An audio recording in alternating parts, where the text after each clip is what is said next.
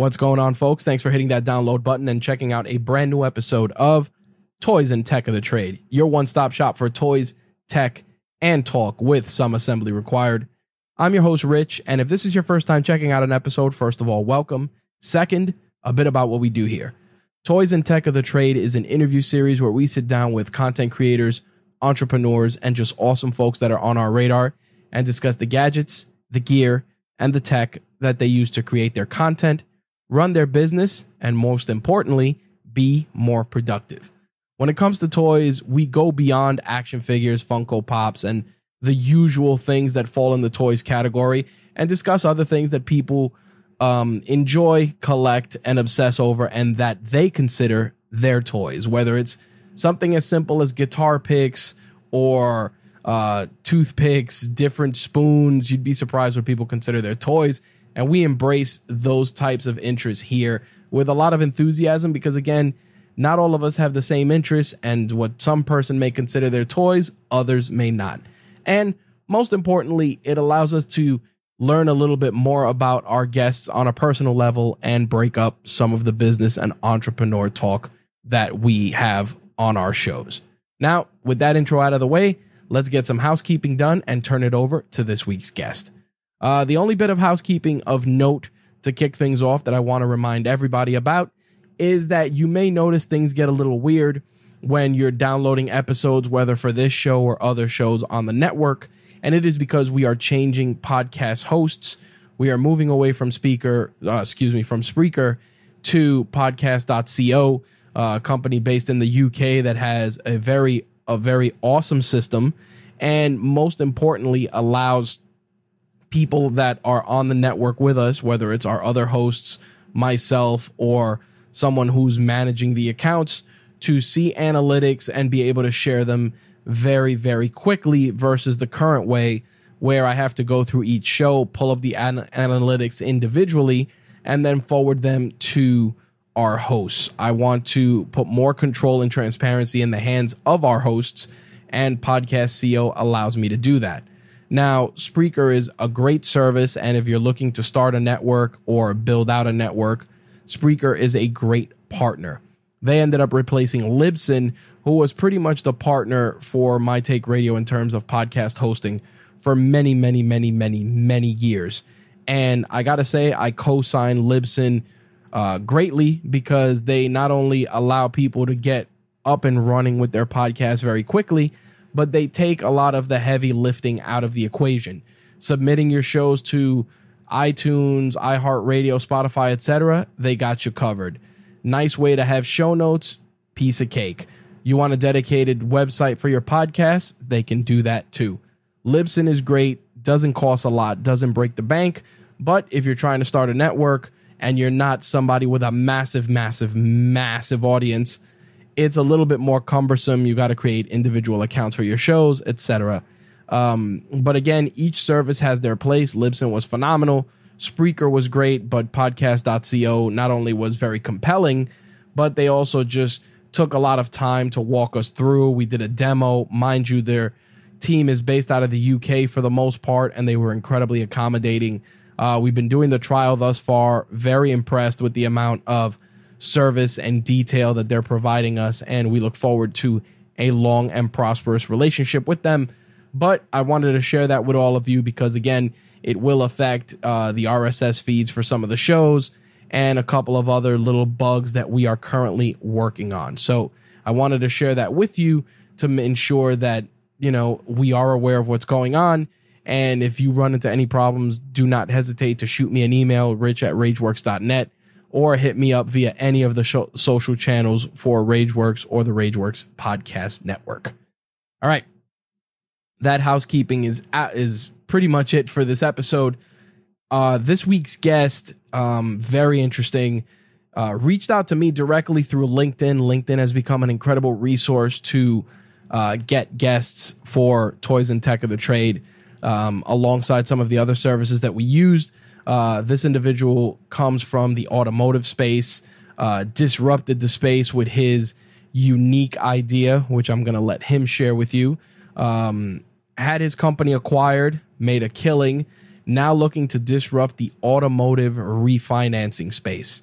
Now you're probably asking yourself, I can refinance my car?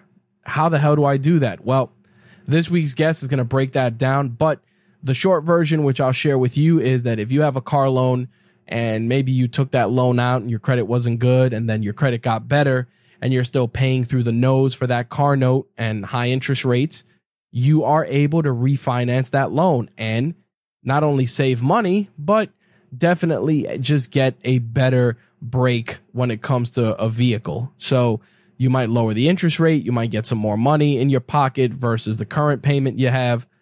All of that and much more is broken down by this week's guest. But you don't need to hear it from me. Let's turn it over to this week's guest and learn about the toys and tech of their trade. My guest for this week's episode of Toys and Tech of the Trade introduced himself kind of the same way that Tony Stark introduced himself to Captain America, by saying that he was a genius, billionaire, playboy, and philanthropist. My guest this week introduced himself by saying that he was an investor, a CEO and co-founder, and a golfer, of all things. My guest this week, Nicholas Hinrichsen. Nick, how's it going? It's going well. Thank you for having me. When you and I connected on LinkedIn, it was interesting because did a little digging, and before we started recording, we realized that we were in a similar space. But your story is unique because you are part of a group of individuals that are disrupting, in this case, the automotive industry with your approach to business. And I want to get into that a little bit, but I want to kind of unpack your origin story first. You were explaining to me when you introduced yourself, you were a golfer, you were on the German golf national team. You went to Stanford Business School. So I want to kind of start there. How did you, how did someone go from being in the German golf national team to, Stanford Business School, then Y Combinator, et cetera? Let's kind of start there. Yeah. The better question would be, how do you even get into playing golf in the first time? Well, it's funny. I was gonna ask that, but more and more people are embracing that sport nowadays. So it's an interesting way to approach it, because some people are really into it, especially younger people that are seeing it as, a means to an end and trying to become a personality in the sport. Yeah, that was not my intention. But what I ended up doing is so I'm from Germany originally. Soccer is big in Germany. So I played soccer for many years as a kid.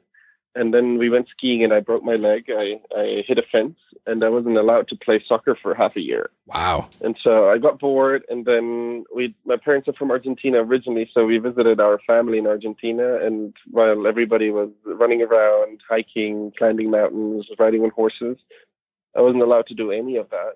And so I just went to the golf course next door and started hitting balls in the driving range. And then I really started enjoying it. They gave me a handicap, like I just got it on the spot, which made no sense, but I got it.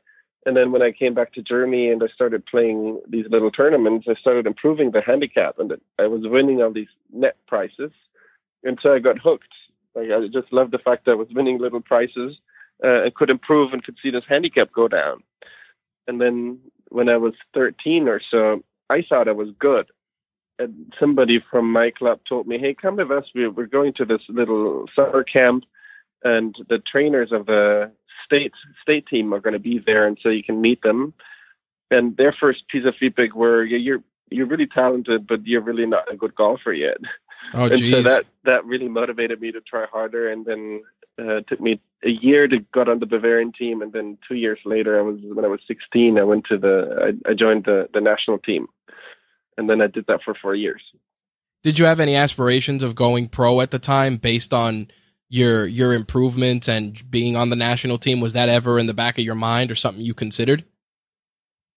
Yeah, good question. So there were like 5 moments or so when I thought I'm good, until I met better ones. And then I always realized I'm so far away from the top. I'm really tall. I'm 6'4". And so I hit the ball very far. And that's obviously a huge help. But I never got the short game to be in a place that was good enough to compete on that really high level. And then frankly, I ran a little bit out of patience in the end. And and going to college and studying computer science and finance felt a little bit more interesting. So I didn't pursue becoming a golf pro. A few of my friends did. In fact, Martin Kamer, you would know him because he's been very good. He and I, we shared rooms in hotels over the winters and in our training camps. Now, doing that, and now obviously you mentioned that you took it towards going to college, and then when you got to college, you went into computer science. Did you put golf on the back burner? Were you still playing it for recreation at the time? Or were you just more in your studies? I played recreationally. So I had to leave. This was a mutual decision. I left the national team because I didn't want to pursue it professionally, and like the team and the coaches and all the stakeholders obviously asked, so what's the next step? Do you want to become pro? And we'll support you. So that was a logical decision.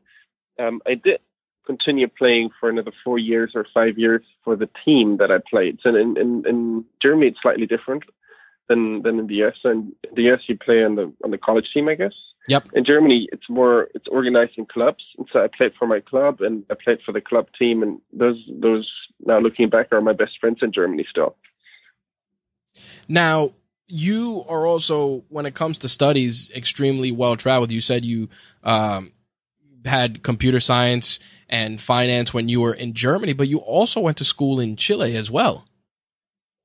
Yeah. So what a lot of my friends who play golf with me did, they went to a public university. Those universities are really good in Germany and they're for free.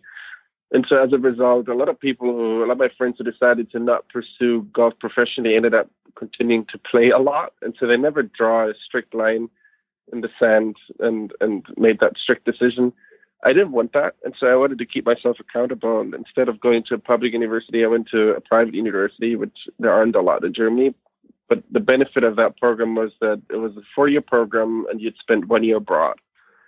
And out of the 1 year abroad, I spent half a year in Sydney, in Australia, and half a year in Viña del Mar, in Chile. And I chose Chile because I wanted to go to a Spanish-speaking country. I felt Spain was too close, so I wanted an adventure. Argentina would have been really fun, but my cousins and aunts and uncles and grandparents lived in Argentina. And so had I gone there, I would have hung out with them. I would have spoken German all the time. Right. And so that's why I chose Chile. Nice. And then you also went to the University of Sydney as well. Was that part of the same program? Exactly, yeah. So Chile was Chile was a school that partnered with ours, and then in Sydney, I just chose a school that didn't partner with us, but that offered an exchange program. Two very fun but very different experiences. In Chile, I'm not sure whether you've been, but what you do a lot is travel, like the countryside and the countries, and all these adventures are incredibly fun and pretty. So you travel from one country to the next and from one adventure to the next. Wow. Sydney is different because Sydney is a big city. And so there we embraced city life, which was really fun too.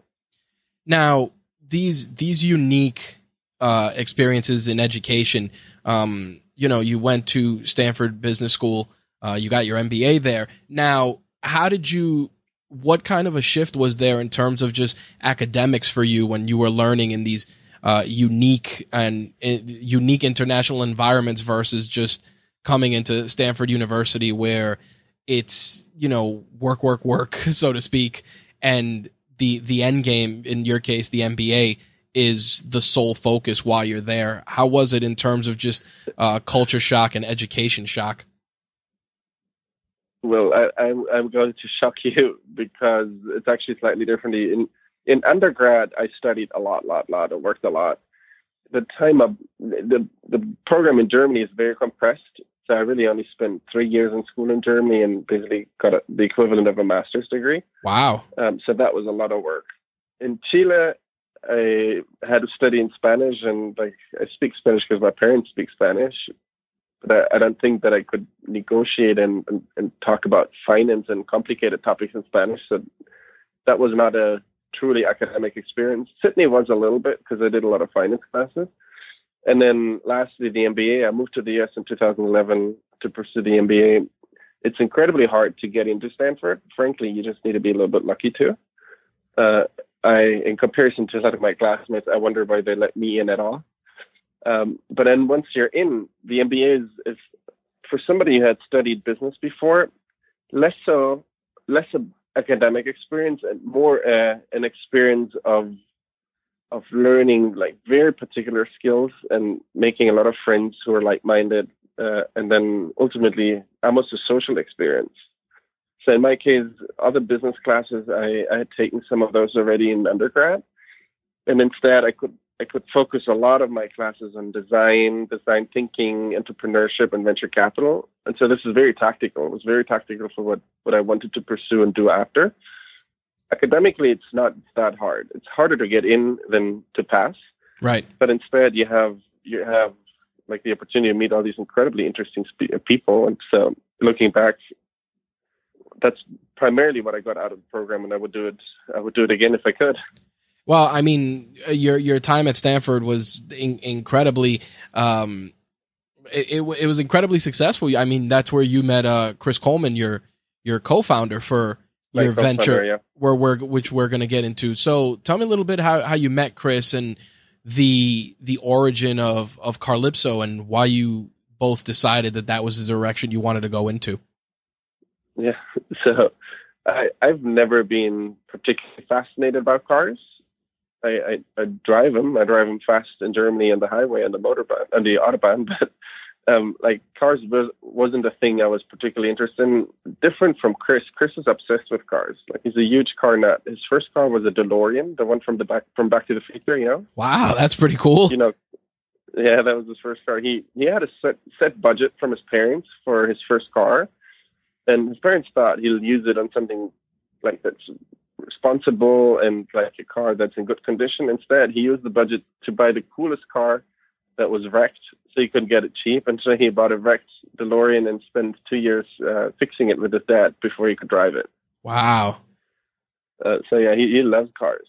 And then since he loved cars, he also wanted to pursue a career path in cars. And what he ended up doing between the first and second year at business school, he did an internship with McLaren, the Formula One company in the UK, thinking that would be his dream job, because his dream role was to work for a Formula One company. But then what he realized is, while the product is incredible, like the business of building cars is not as exciting. Right. And so instead of going back, he actually ended up signing an offer with a private equity fund. And then everything happened, because everybody, like all our classmates, knew that Chris was the expert to go to about car questions.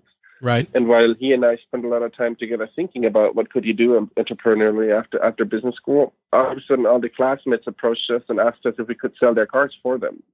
And so first we said no and thought that's ridiculous. But then quickly we found ourselves selling 50, 60, 70 cars on Craigslist on behalf of our classmates. Now, in terms of approaching it that way, were your classmates giving you any sort of a payment and then saying, "Hey, just sell my car. This is what I want to get," and take your cut? Yeah, it was like we didn't do it for free. Although some of our classmates just assumed it was for free, and then we had difficult conversations. Of course. No, classmates approached us. We laughed. They're like, "No, I'm actually serious. Can you sell my car for me?" We jokingly said, "Well, if you pay me for it." And then they said, "Sure, how much do you want?" And so we asked ourselves, like we had to think about pricing. It had to be enough to make it worthwhile, but it couldn't have been too much. Otherwise, you just end up being a car dealership. Right. And so I think our pricing model was a minimum of $500 or 5% of the purchase price. That's the price we chose.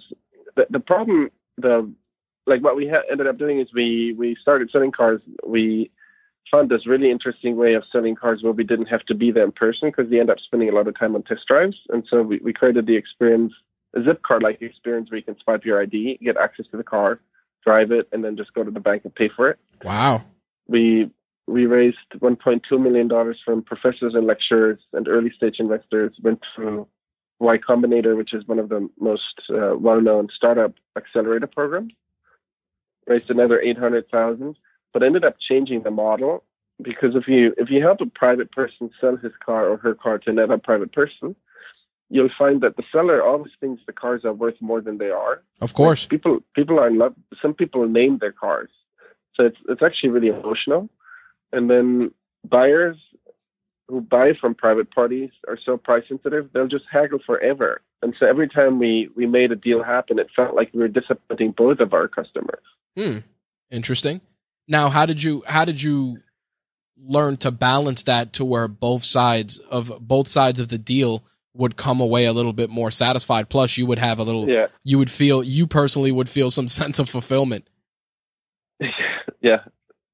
But the latter was what in the end drove us to rethink what we were doing. That market doesn't quite work. And so what we ended up doing is we removed all the private sellers. So we walked away from helping private sellers and started working with institutions, leasing companies, rental companies, and basically the wholesale auction, and made that inventory, which is normally the inventory that dealers buy in order to recondition and sell. We made that inventory available to consumers. And so overnight, we went from, say, 150 cars in inventory to 200,000 cars in inventory. And then the problems we had to solve were very different ones. We didn't have to negotiate with a seller. Instead, we needed to build software that at scale describes these vehicles very successfully. Okay. So we have 200,000 cars, you can't know every single one of them. Based on that model that then started growing really fast, we raised $8 million in venture funding. Wow. Grew the business to, it happened quickly then. We grew the business to around 150, 160 car sales per month, which that doesn't sound like a big number, but for an independent dealership is relatively big. Yep. That's the equivalent of a little north of $3 million in revenue per month. Wow. But then notice that in order to build a really big business, like $1 billion company, you actually need a lot of physical infrastructure. You need a lot of, be it reconditioning centers, you need a lot of personnel. And so what our investors signed up for was for us to use the money to invest in servers and software engineers. But what we ended up doing is we used the money to invest into like warehouses and used car factories. And so it wasn't a good fit at that time. And we were honest to ourselves and said, well, that's actually not the business we want to build. And so instead of continuing to sell cars, we started talking to our quote unquote competitors and other disruptors in the space. And quickly became close friends with the executives at Carvana, because they realized that we had built the software and they were in the process of building it too, and thought, well, if we just buy these guys, the whole company, and bring the team on, we can move quicker and have a talented team that can support us. Right. And so it didn't take us very long to agree on that path forward because it just made so much sense. And so instead of us raising more money, we ended up selling the business and to some extent the team and ourselves to Carvana. Right. Now, I want to go back a little bit in terms of how you approach this, and I want to talk about your ability to raise funding, because as people that are looking to get into a space or grow their business, etc., how did you and Chris approach securing, let's start baby steps, the first round of funding? How was that meeting? How was the pitch for that? And how did you know that it was the right time to approach that particular crop of investors to secure financing? Yeah.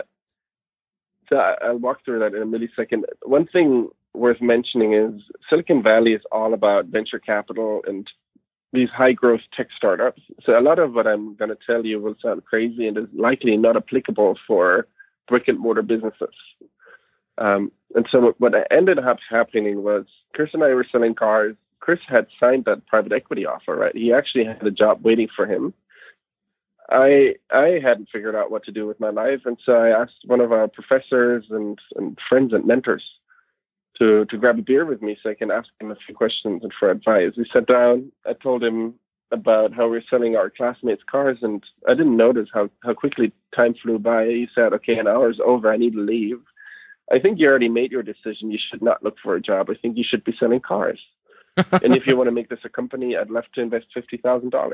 Wow. And so I'm like, what? It's like, yeah, I love supporting students. I think you two are onto something. Clearly, it's a long way to go, and the business model might change. But you're hands-on. You've demonstrated that you understand that you're somewhat authentic to the space because you've already sold so many cars. So I would love to support you guys. Wow. And then I called Chris and told him, hey, we have a huge problem. Andy Rackler, that's the mentor I was talking about, very, very well-known figure in Silicon Valley, he wants to invest in our company that doesn't exist quite yet. And Chris is like, okay, great. So let's start a company. I like how the conversation goes from, yeah, it's a company we don't have to. Yeah, let's get that started. Yeah. That's tremendous. These things happen here sometimes. How'd that feel, like, to hear somebody say that they believed in your idea so much they wanted to put $50,000 in your hand? Well, the craziest thing was, it wasn't even an idea. Like, it's not like it was on my mind as a new business. It was just something we did. A hobby, like not a hobby, but just a side hustle. Yeah, at best. and so I was surprised, and it took me a long time. And now with hindsight, obviously a lot of things make much more sense.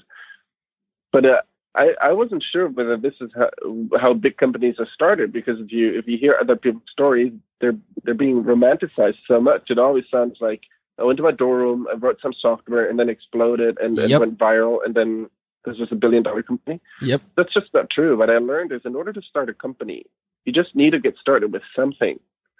Everything will change anyway. And so the fact that we had gotten started with something was so valuable already. That's already a lot more than a lot of other founders do who create a presentation or mock up a few designs. Like, the fact that we had already sold cars, generated revenue, went a very long way for a number of the investors we talked to. Right, because they knew that you already had skin in the game. So it made it easier. And we learned something. And it made it easier for them. A phrase I hear a lot is, invest in the jockey, not in the horse. So they knew that you and Chris were proven. The proven is a very positive word, given our ignorance at the time, but at least we proved that we were hustlers. Let's put it that way. There you go. That works. And the reason I wanted to go back and talk a little bit about that story is because, as you were saying, Silicon Valley, the venture capitalists, the venture capital space, many people, to your point, and I love what you said, romanticize how to start a business. And a lot of the stuff that's really about starting a business is just taking your strengths and playing off of them. Here in the case of you and Chris, you took this side hustle, like you said, and monetized it and turned it into something that people not only believed in, but that had proven results that made it easier for you to grow that business. And so much so that, like you said, Carvana came and was willing to not only bring in your technology and you and Chris, but leverage that as a way to grow their own platform. I mean, that's massive. Yeah. You make it sound very flattering. Thanks for that. Well, you know what it is? I try to. No, that's how it was. I want to paint it in a way that, obviously, there's always going to be struggles, there's going to be hardships, but I think that the biggest takeaway from our conversation so far is that you guys had no quit, because you and Chris didn't want to just follow along with everybody else that gets their MBA and just sits in a cubicle all day. I think that that's a very huge takeaway I want listeners to get from this. You guys didn't want to do that, even though that's kind of where the narrative would take you when you're going to business school. It's like, oh, you get out, maybe you start a business, maybe you consult, but a lot of people don't take the same level of control of their destiny like you and Chris did in this case. That's true. That's especially true traditionally. We had one lecture, and I remember that as if it was yesterday. I think it must have been the last or second to last lecture, who said the following. He's an entrepreneur himself, went to business school himself. He said, you guys need to understand one thing. The second you graduated from, or you will graduate, you have this incredible safety net. You can't fall very deep. You can have almost every job you want. They're all very well paying. You're very ambitious, so you obviously want to be paid a lot and have a strong career and a good career. But this is your safety net. This needs to be your plan B. Your plan A needs to be something that's crazy, right? Where you run a big risk, where the upside is incredible, and where you can have massive impact on the world. And so it's almost your obligation to take a step back, be a little less selfish, don't think about your immediate compensation, but think about all the things you could do that other people can't do because they just can't have that same level of confidence in their ability to find a job. Right. And so that resonated a lot with me. That just meant that I shouldn't go, and I really didn't want to go to a company that was paying a lot, which there fortunately are a lot of options right after graduation. But instead, I went and sold cars. And I'm sure Chris and I were the two graduates who paid themselves the lowest salary, close to zero, along with all the other founders. But instead, we were trying to build something that would be impactful. Now, going to Carvana, which you sold the company to Carvana in 2017. How did that come about? I know you said you had some conversations informally, but how was the day of that pitch when Carvana was like, "Hey, we'd like to acquire your company and your services"?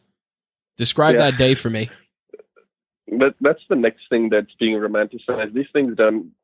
In my life, they haven't happened like that. The way you do these things is, and it wasn't my strategy back then, but looking back, this is what happened. You ask for advice. You ask for, "Hey, let's compare notes." Same with investors. Every time we ask lecturers, a professor, "Hey, can I pick your brain? I want to learn something." We told them what we were doing, and then the professor said, "Hey, I'm really interested in this. Would you take my money?" The same happened with Carvana because we reached out to, believe it or not, one of our classmates. She had been working for Carvana at the time in partnerships, and I'd been friends with her from school. So I reached out to her and told her, "Hey, we're doing this and you're doing that. Would it make sense for us to be friendly and compare notes?" And she's like, "Sure, that's a great idea." So we hopped on a phone call, told them what we were building. I think they put two and two together really quickly. For me, this was more of a conversation around, is there something that's valuable? Is there something that we're good at that Carvana could get better at if we joined? And so the conversation of comparing notes and being really open and vulnerable and telling the other person and company what we're struggling with, but what we think we're good at, led to more and more conversations, and all of us realizing that, A, we like each other a lot. We got along really well, personally, and that's actually the most important thing. Right. And secondly, we had built something that would be complementary and would add value. And so then from then on, it was just a matter of determining some terms that would make sense for our investors, our team, and ourselves. Now, when the acquisition came about and you essentially had to take care of the people that had invested initially, how did that conversation go about? Because I'm assuming when people invest, they tell you, "Hey, we're investing in you. Here's kind of a roundabout expectation that we have." Do you feel that when the Carvana acquisition came about, that those people would have been concerned that you guys were just giving a project away, that they going back to what I said before, they invested in you and Chris, and here you were giving that to a competitor, so to speak? Yeah, well, a couple of thoughts. A, obviously they got some money for it. Mm-hmm. Which softens the blow. That solves some of it. The goal was to build like $1 billion company, go public, just like Carvana ended up doing.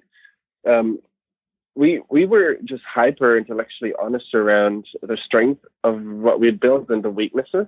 Right. And our company just would have never become Carvana. That's impossible.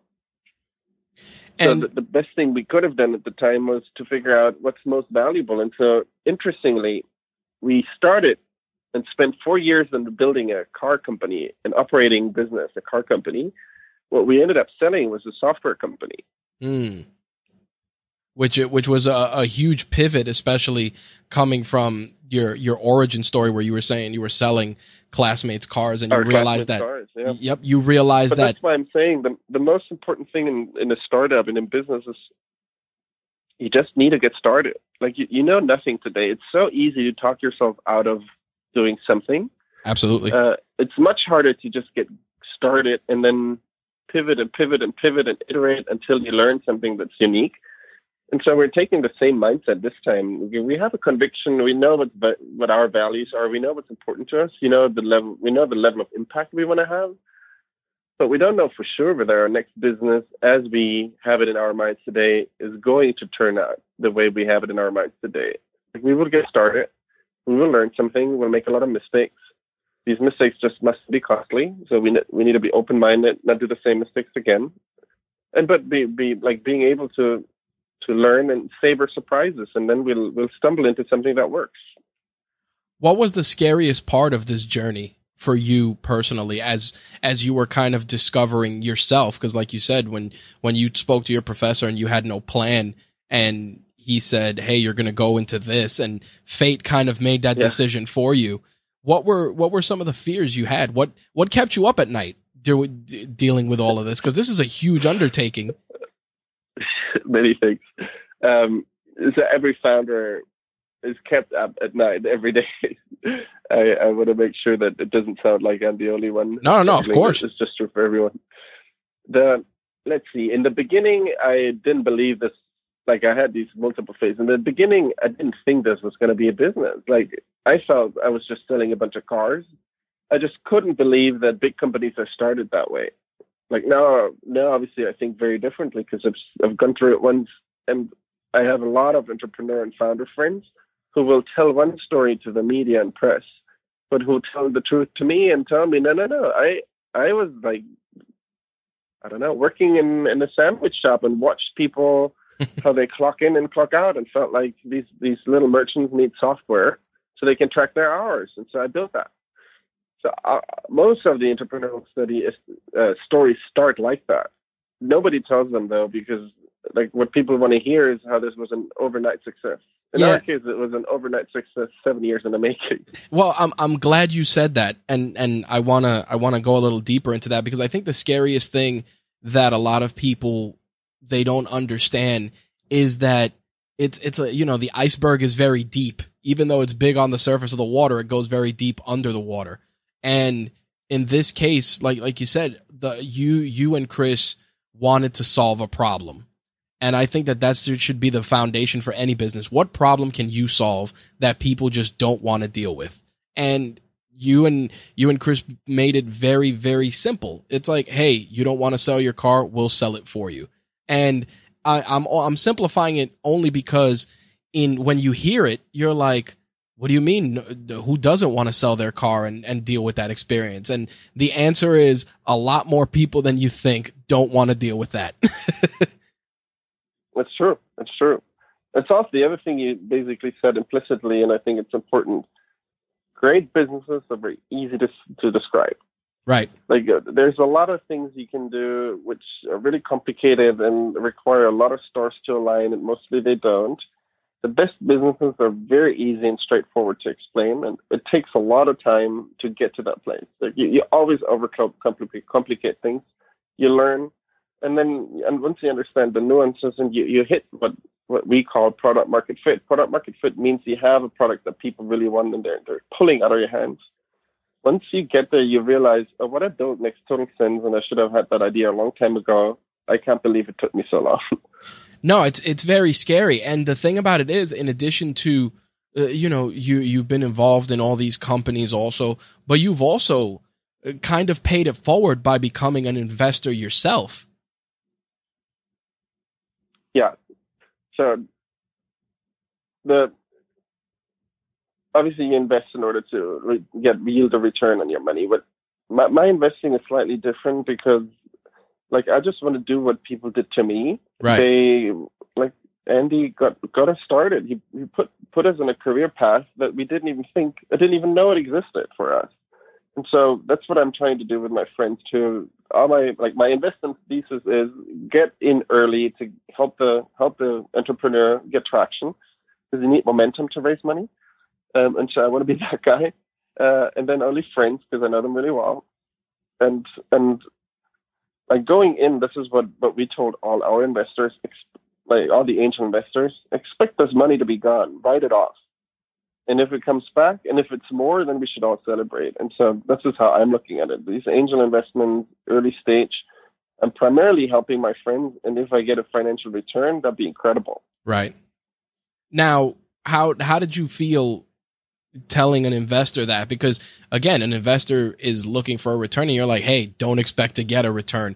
Now, were you doing that because you kind of wanted to downplay it in case?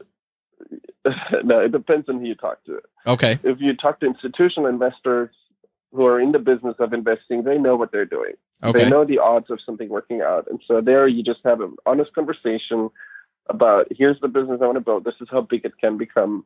Here are the risks, here are the opportunities. And then you just jointly with the investor together analyze, okay, so what's the path to building a big business? The investors I was referring to are individuals, private individuals who get really excited because a big fund is going to invest. They take that as a signal of, oh, this fund invested in all these other incredible companies. Maybe it's a sign that this one will succeed too. And then some people, none of my friends, luckily, because they understand what they're doing, but I wanted to be sure that people don't overstretch. They don't invest money that if they lost it, it would be a problem. And I just wanted to be crystal clear that I don't want to, I will have so many sleepless nights already because building a business is hard. I didn't want to have even more stress because I was potentially risking losing some of my friends' money. I think that's why it was really important for me to at least have had that conversation, and only or primarily with the angel investors, individuals who meant a lot to me. I think that is a very classy approach, and I applaud that, because a lot of times people, they want to start a business and the first thing they say is, hey, ask your friends, ask your family, etc. And to do that, number one, you have to be mentally prepared for that. And also, whenever it's conversations about money, they are incredibly difficult. I think it's a scary concept for many people, and to see you going out there and investing and putting money to help friends fulfill their dreams and start their businesses is a noble endeavor. And where I wanted to take that is the fact that what are some criteria you look at when you're vetting a business personally when you want to invest? When I want to invest, I think that's why I wouldn't recommend you follow my investment. Number one rule needs to be good friends. I appreciate and I understand. I want good friends. That also means they're somewhat similar to me. So they like hustling. They roll up their sleeves.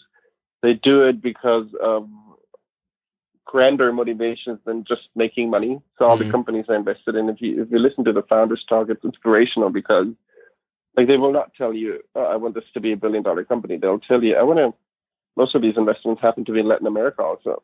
I want to change, I want to empower people who are living like the minimum wage to make more money and deliver food. And so these friends of mine built a food delivery business, and that felt like a really good mission to invest in.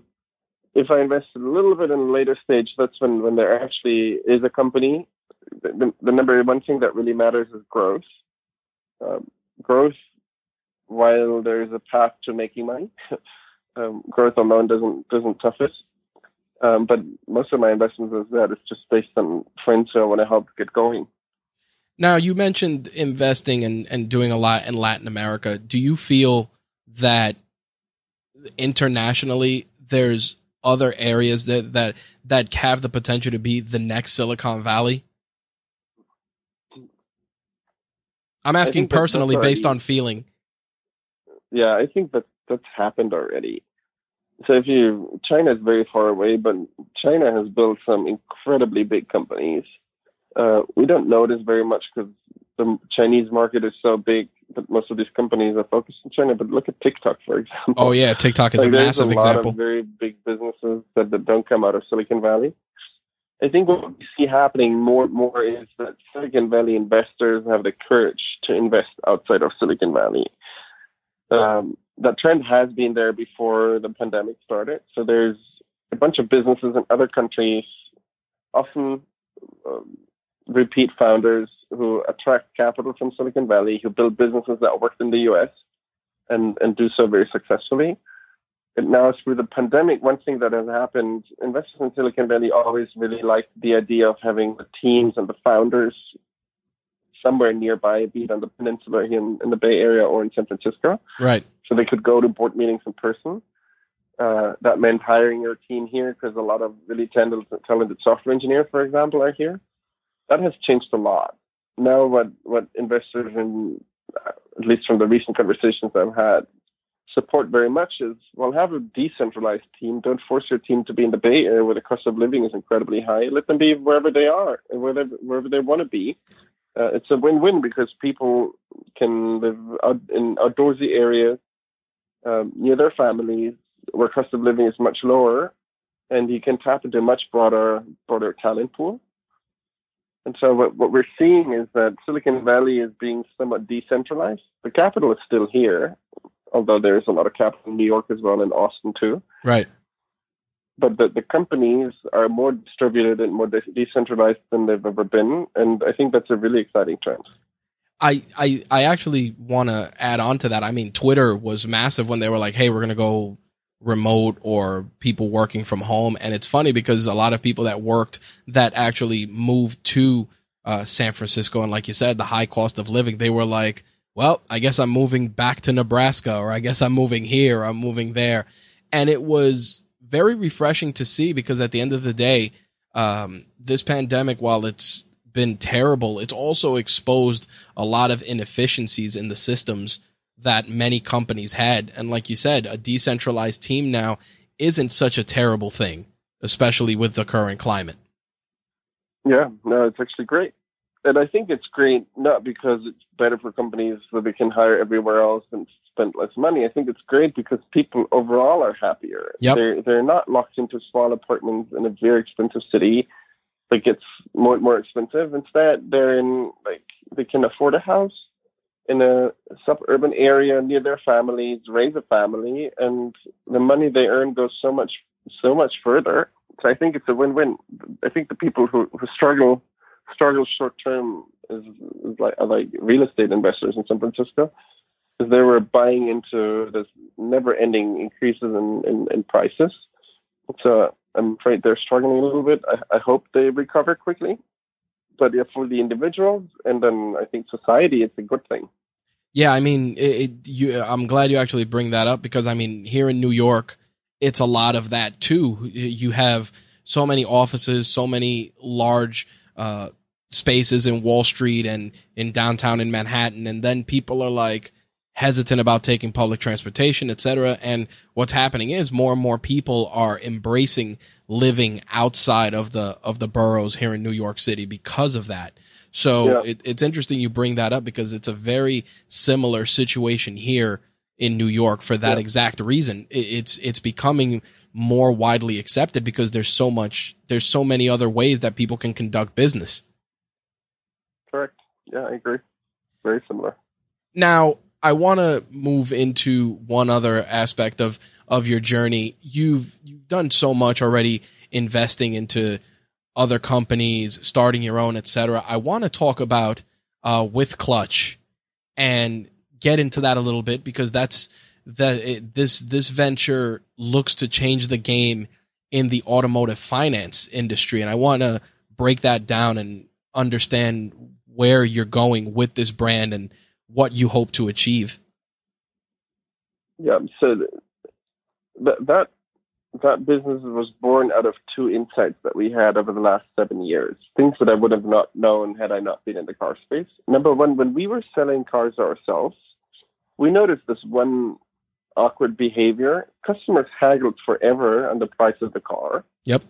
And didn't trust us and came out with so many questions and wanted mechanics to inspect these cars. So definitely didn't trust us. And that's true for every car dealer on the car. Once they were over the hurdle of trusting us in the car and fell in love with the vehicle, then we had conversations around how to pay for it. And all of a sudden, they fully trusted us as a dealer and getting them a great loan. And so that didn't make any sense to us. For us, it created a weird tension because we look at the screen and see, there's 10 loans available for this customer. One offers a low interest rate, but another one offers a really high referral fee to us as a dealership. Which one should I give the customer? And so while we try to do the right thing and give the customer the loan with the lowest rate, we notice that this tension exists, and long term, it will just result into what happens day to day in normal used car dealerships. Customers don't get the best loan that has the lowest interest rate. They get the loan that pays the dealership the highest referral fee. Oh, geez. So the second you drive off the lot, you could already refinance your car loan and save money.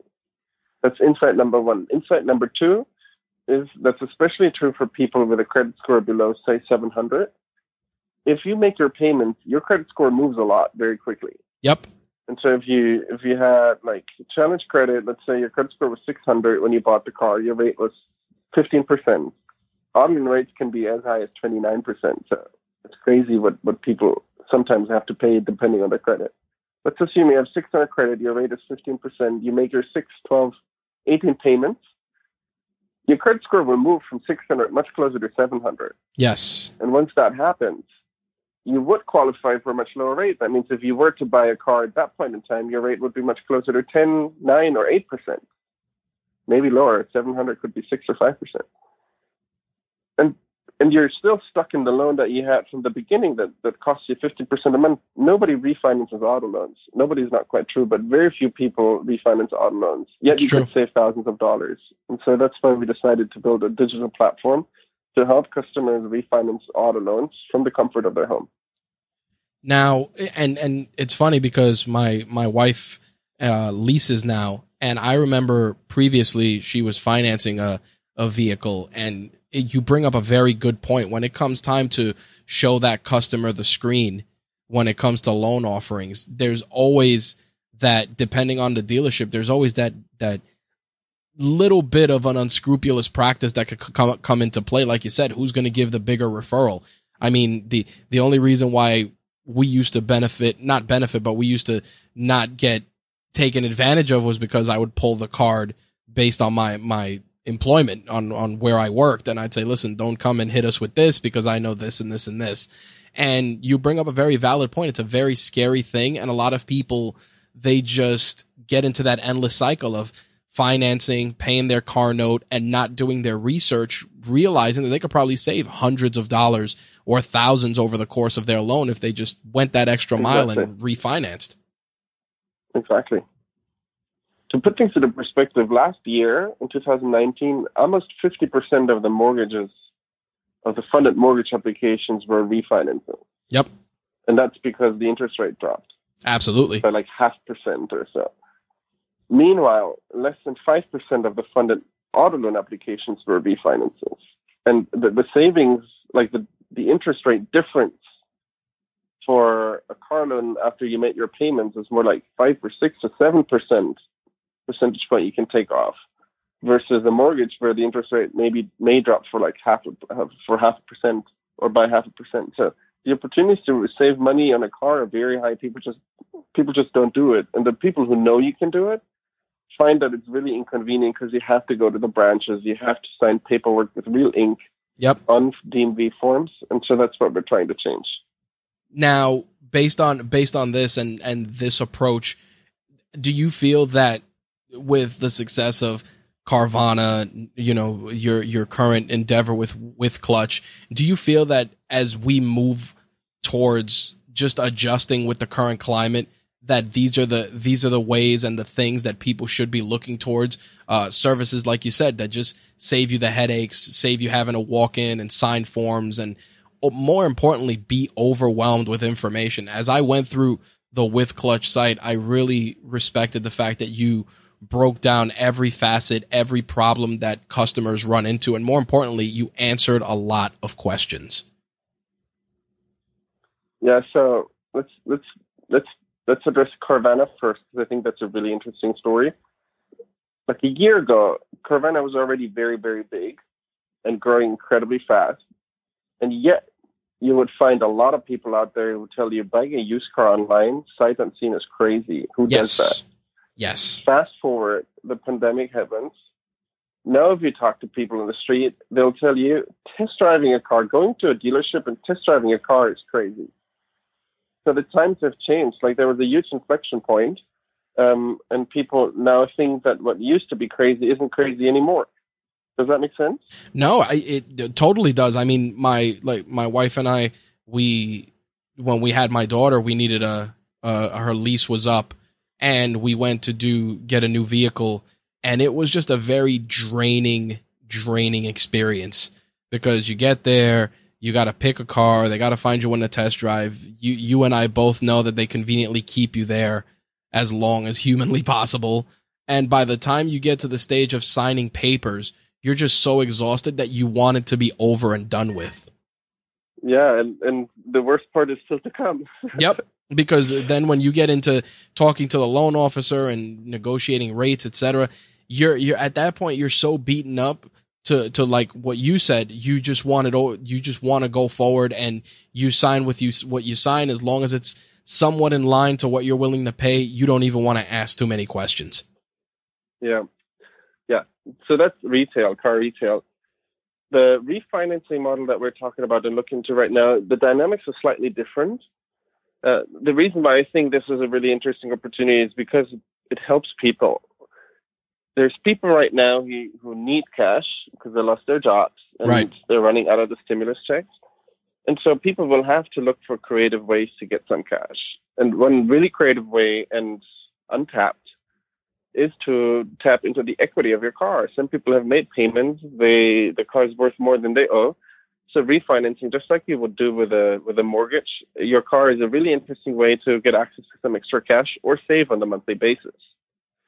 So I think it's really particularly interesting for today, number one. And then there will be a second wave in, I'd argue, 18 to 24 months from now, where the people who lost their job today, who missed a credit card payment or two, hence decreased in credit score, then bought a car, will then have a job again, will have made payments, will have improved their credit, and should then refinance. And so I foresee these two waves, one now that's immediate, and one in 2 years or so from now. Yeah, I think that's an interesting shift in the pendulum, so to speak, because what's happening now is there's certainty in some spaces, but a lot of uncertainty in others. Like right now, very much so. With exactly like you said, stimulus, unemployment benefits, all of that is kind of up in the air right now. And this being an election year, it's going to be even more up in the air before things get back to normal somewhat in the new year. But in the interim, people, like you said, they're trying to find ways to save money, find ways to cut costs, and they may not even know, to your point, and I want the listeners to know, that you can refinance. You can refinance your auto loan. You can get a lower rate. You can save some extra money. It is possible. Yep, I agree. Truly believe so. Now, I think that with Clutch, you're moving fully online with this platform.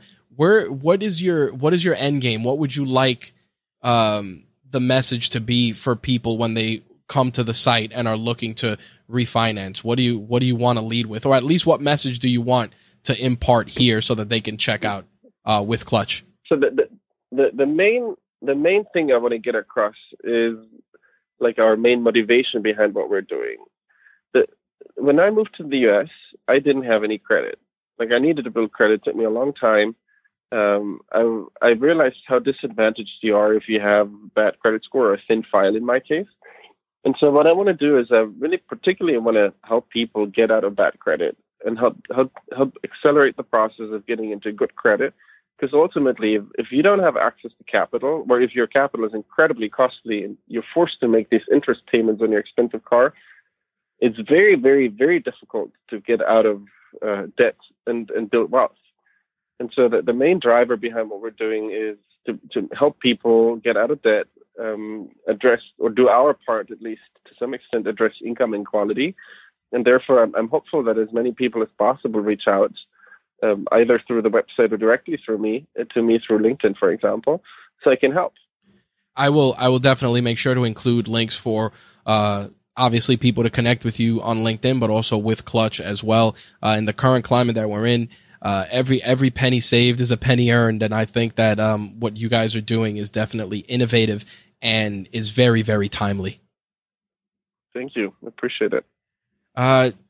We want to move into the next phase of our show, which is what we call the hot seat. It's a series of rapid fire questions, some business related, some personal, just to share some different insights about you as a person and as an entrepreneur.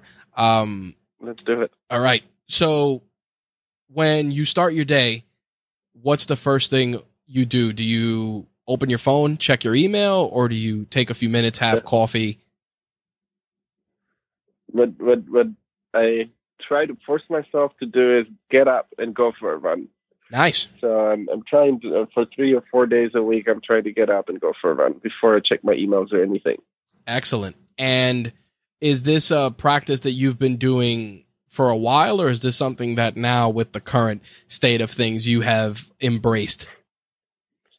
This is a good question. So I started going for my morning runs 3.5 years ago. Okay. That was towards the end of our previous company when things just became incredibly stressful.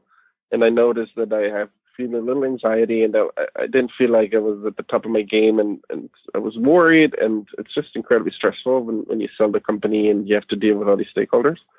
And what I found, and this was serendipitous, is that if I run, even if I run really slowly, if I just get the blood circulating in my body, I don't feel this level of anxiety, and I make better decisions, and I'm much calmer. And so it actually reminded me a lot of my time playing golf, where I became really good at being really calm. And so that's how I got into it, and I've just maintained that practice. Excellent. That's a great way to break it down, especially when you were saying that you were using it to combat anxiety. I think a lot of people don't realize that sometimes, like you said, going for a run, going outside, just sitting outside, getting some sunlight, will do wonders before you kind of tackle the rigors of the day. What I've found is the trick is to run so slowly that it's not exhausting. Otherwise, you just get upset that you're feeling exhausted. And like the first 20-minute runs that I did were slowly and felt like barely faster than walking, and it didn't bother me. Otherwise, I always hated going for runs because I thought it was so boring. Do you track your runs? No, there's this loop that I run. It's 3.3 miles. If I'm good, I can do it in 25 minutes. Okay. But I don't particularly track it. Okay. Very cool. Do you use an Android or an iOS device? I have an iPhone. All right. Always been team iPhone, or? I've broken probably like 10 iPhones. Oh man, I'm the best customer of their insurance product. I've had an iPhone ever since, I don't know, when did I move in 2011? Probably 2009 or so. And then once you're stuck, I mean, this is a good company because you get stuck on these products, never changed. Yeah, it's crazy how that works. You get into the ecosystem and then you say, I got this iPhone. Maybe let me get these AirPods. Let me get this Apple Watch. And before you know it, you have almost every Apple device in your house. All these 80% margin products. No wonder Apple, I think at the point in time, again, is the most valuable company in the world. Yeah, I mean, I'm sure it's going to be crazy when they do the stock split at the end of August. A lot of people are going to buy a lot more stock. People can afford it, yeah. What are 3 mobile apps you can't live without? I'm actually not that active on apps. I obviously check my email. That's the normal app. Nothing special. I love and heavily use WhatsApp. WhatsApp is basically the messenger that allows you to message internationally, and so since my family is on WhatsApp, and internationally, they all live in Germany, and a lot of my friends in South America and worldwide, it's just the most convenient way to communicate. And I don't like social media a lot. I don't like exposing myself or, I don't know, publishing photos, but I do like interacting with individuals directly through WhatsApp. So I'm using that a lot. And then the third one, actually, LinkedIn. LinkedIn has become more and more valuable for me because I feel like I've tapped into a network of people who post interesting things, and so I'm learning. And they're not posting TikTok videos of themselves, but actually interesting stuff. And so I would argue my emails, my WhatsApp, my LinkedIn. It's interesting because LinkedIn, and I'm glad you mentioned it. LinkedIn obviously is one way that we connected, and I've realized as during the tenure of this particular podcast, LinkedIn has led me to I want to say at least 50% of the guests that we've had for this podcast, just because there's more value in the stories that you share, especially if it's the entrepreneurial endeavors, because I think LinkedIn just resonates very well with that. And to your point, you don't have that over the distractions of, oh, here's my sandwich. Oh, here's my hamburger. Oh, I took this quiz. Yeah. Like, I definitely feel I was very apprehensive to LinkedIn maybe a year or two ago, just because I was still working at my current employer and I didn't want to share a lot of like my projects, because I kind of feel that, you know, all eyes are on you, especially if you connect with colleagues. So I didn't want that to be a thing where people are like, oh, you weren't working on this because you're too busy working on X. But but now it's more so I love sharing, to your point, just sharing the shows that we do, some of the content I create. And I agree, LinkedIn is definitely the move, especially this year. And with the current employment climate, especially, you need to be out there and you need to be present. And that's a great platform to do it. Yeah, I agree. When you run, do you listen to music? Yeah, mostly Latin American music. Nice. The same songs over and over and over again. Do you have a Spotify playlist or just your own curated music? My own list that I listen to, and it's the same list that I've been listening to for like 3 years. Nice. Don't judge me by it. Nope, it's all good. What's your favorite piece of tech besides your phone or your computer? Favorite piece of tech. Piece of tech. We have my roommate. I live with two roommates, very, very good friend of mine. My one roommate, she has a piano, like a keyboard, in the living room. And so I catch myself sitting down and play songs. I used to play piano when I was a kid. And so sometimes when I find a little bit of time or need to like just procrastinate, sometimes procrastinating is great. Yep. When I find these moments, I sit down and play the keyboard. That's pretty cool. That is one of the first times I've ever heard of a keyboard as a favorite piece of tech. But it's good because I think that it inspires creativity, especially if you previously played piano. I think it also helps you get more centered. That's true. That's what I feel. What was the last book you read? Oh, that's a good one. The last book I read it's called Never Split the Difference. Have you heard of it? No, I haven't actually. It's really good. It's written by this guy who used to be an FBI hostage negotiator. Wow! And so he told the story how they developed the protocol, how to negotiate with hostage takers, and then realized this is super applicable to business too. And so I read it and I thought this was very, very helpful. I learned a lot, and I actually started applying it when I last negotiated my rent. So yeah, that's a good book. And even if you don't want to learn about negotiation, it's just really fun to hear the story and learn. Awesome. What's an item that you've purchased recently that's less than $100 that's made your life either easier or more enjoyable? I've purchased food. I haven't purchased a lot ever since quarantine because you can't leave the house. This is true. What did I buy? I didn't buy a lot. Oh, this must have been a piece of software that I bought. I bought a few tools that help me being productive. Okay. I forgot. I think one tool I bought. This is so random. That's an event tracking tool. So now I'm nerding out here. This allows you to track where the users are coming from that go to the website, and then it tracks where they're going, what they're looking at. You can watch sessions so you can improve the website. Excellent. That's something I bought recently. That was, I think, $89. Excellent. Now, do you feel that that level of information is vital in terms of structuring your website? So yeah, I think you have two phases. Phase number one is, and this goes very much in line with how businesses are built, are finding something that people want. And so you can't optimize your website to providing value. In fact, it's the opposite. The Andy Ratcliffe, the professor I mentioned who got us going with our startup, he was the first investor in eBay. And he said, we invested in eBay because of how well it worked despite how ugly the website was. And so what he said is like, this product is so great, the value is so high that it provides to users. Imagine what happens if you optimize it. Right. And so we're in the phase clearly where we need to find value and figure out what is the value proposition that resonates most. And so instead of finding like little areas of optimization, I'm trying to find where the website crashes on people because I've forgotten about an edge case or something like that. Right. That's it's very important. I think that learning how your ideal customer thinks allows you to create a better experience. Yeah, customers will tell you what they want you to build for them. Like, that's why the most important thing is feedback. Feedback is a gift. Growing up, what was your favorite toy or collectible that you had as a child? Wow, all these questions. These are really good questions. I had a remote controlled car.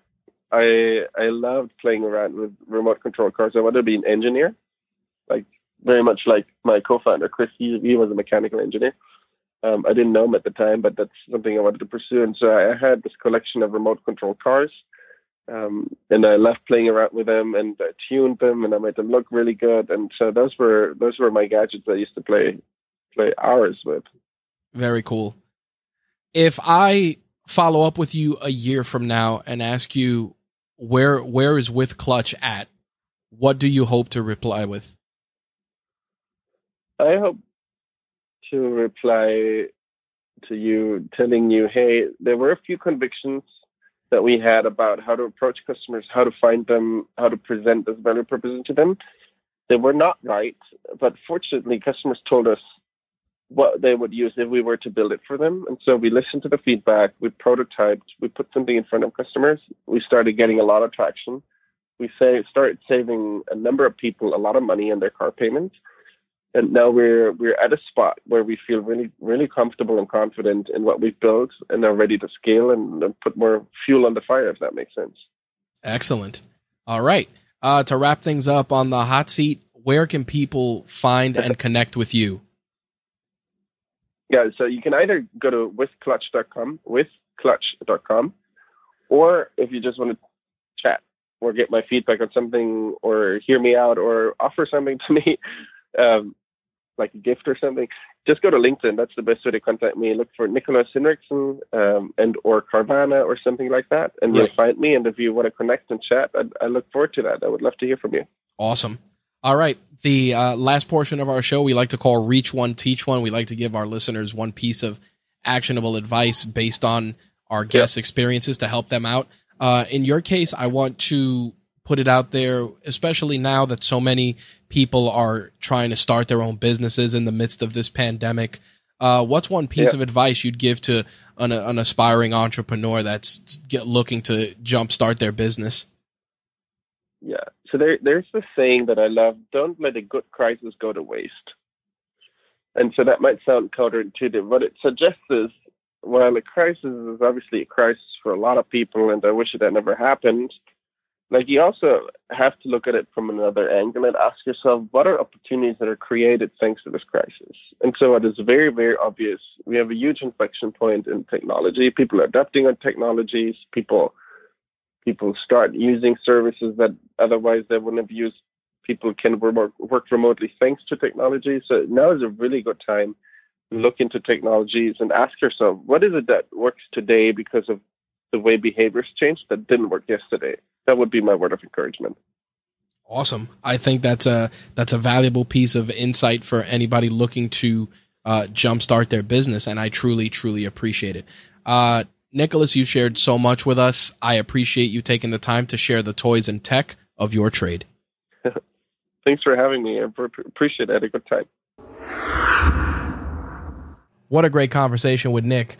As always, everything that was discussed in this episode will be in the show notes. As always, full disclosure, certain items may have affiliate links, which, as always, if you click, will receive a small commission, which goes towards improving the show, improving the brand, and just giving all of you a better experience. So make sure to use those links. It helps us out, and more importantly, it costs you nothing.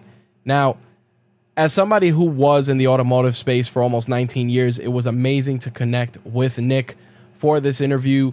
Number one, because he and I knew a lot of the same people, which was crazy considering that we had never met in any other space except for this podcast. And it just shows how crazy the internet and just the world is, that we had different career trajectories, different paths, but yet here we are chopping it up, talking about disrupting the automotive industry, making an impact, sharing stories that hopefully will fire you up and inspire you to go out there, take a risk, take that idea that you're probably toying around with and really pull the trigger on it and execute. It's funny that with everything going on in the world, this is, I gotta say, and it's not hokey or self-help, this is prime time.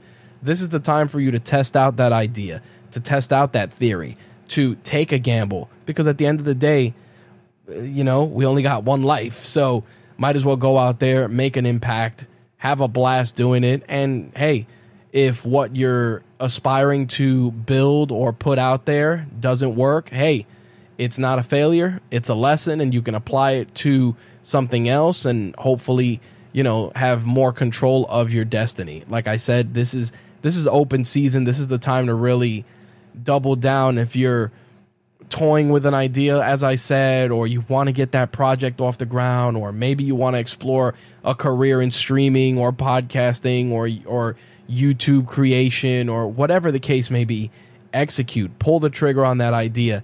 You'll be glad you did. There's so many creators out there that are getting their feet wet. As somebody who's been checking out TikTok lately, you see so many people doing vinyl work, different artists just doing amazing things and building not only a following, but just engaging with people who just aren't aware of their work. You'd be surprised how many people are, and I'm using TikTok in this case, are just out there creating that people are just blown away by their talent and no one knows who they are. And they're on this platform making it their own. And I'm not saying to go out there and start a TikTok, but just go out there, start something, do something, take a risk, experiment. Like I said, there's no such thing as failure, just lessons. And this week's guest definitely taught me a few lessons as well, and I hope that all of you got value from it. Now, that said, if you're looking to get on to podcasting, start your podcasting journey, have some questions, need some help, by all means, feel free to email me, rich@rageworks.net. I'll try to help you out as best as I can. I'm not going to sell you a course or an ebook or anything. I was a beginner once, and if I can pay it forward and help you get on your podcasting journey or your content creation journey or launching a website, drop me a line. Don't get me wrong. I'm not going to be your personal Google and give you every bit of advice. You got to go out there and hunt for yourself, but got some questions, unsure about something, need some recommendations, drop me a line. I'll gladly help you out as best as I can. On a separate note, if you want to share your story on a future episode of Toys and Tech of the Trade, shoot me an email, rich@rageworks.net, or hit me up on Instagram, Facebook, Twitter, any of the places that you see Rageworks. I pretty much run almost all of the social accounts, so more than likely I will be the one answering you. We also take guest requests via LinkedIn. Rageworks has a page on LinkedIn, as do I. You can find me there. And if you're on Podit or Matchmaker, which are two great services to connect podcasters with potential guests, we have a profile on there for Toys and Tech of the Trade. I have a profile there as a guest as well. So if you want to have me on a show, same thing, you can hit me up via those services. Last but not least, if you enjoyed this episode and anything else that we're doing, please take a moment, rate us on iTunes, Google Podcasts, the service that you're using. Every review helps. You'd be surprised how many PR people always ask about reviews, audience engagement, etc.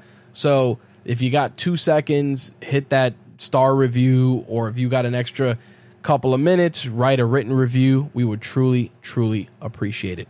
We got lots in store coming into September with some amazing guests. Some people have been asking if I'm going to do some sort of back to school guide.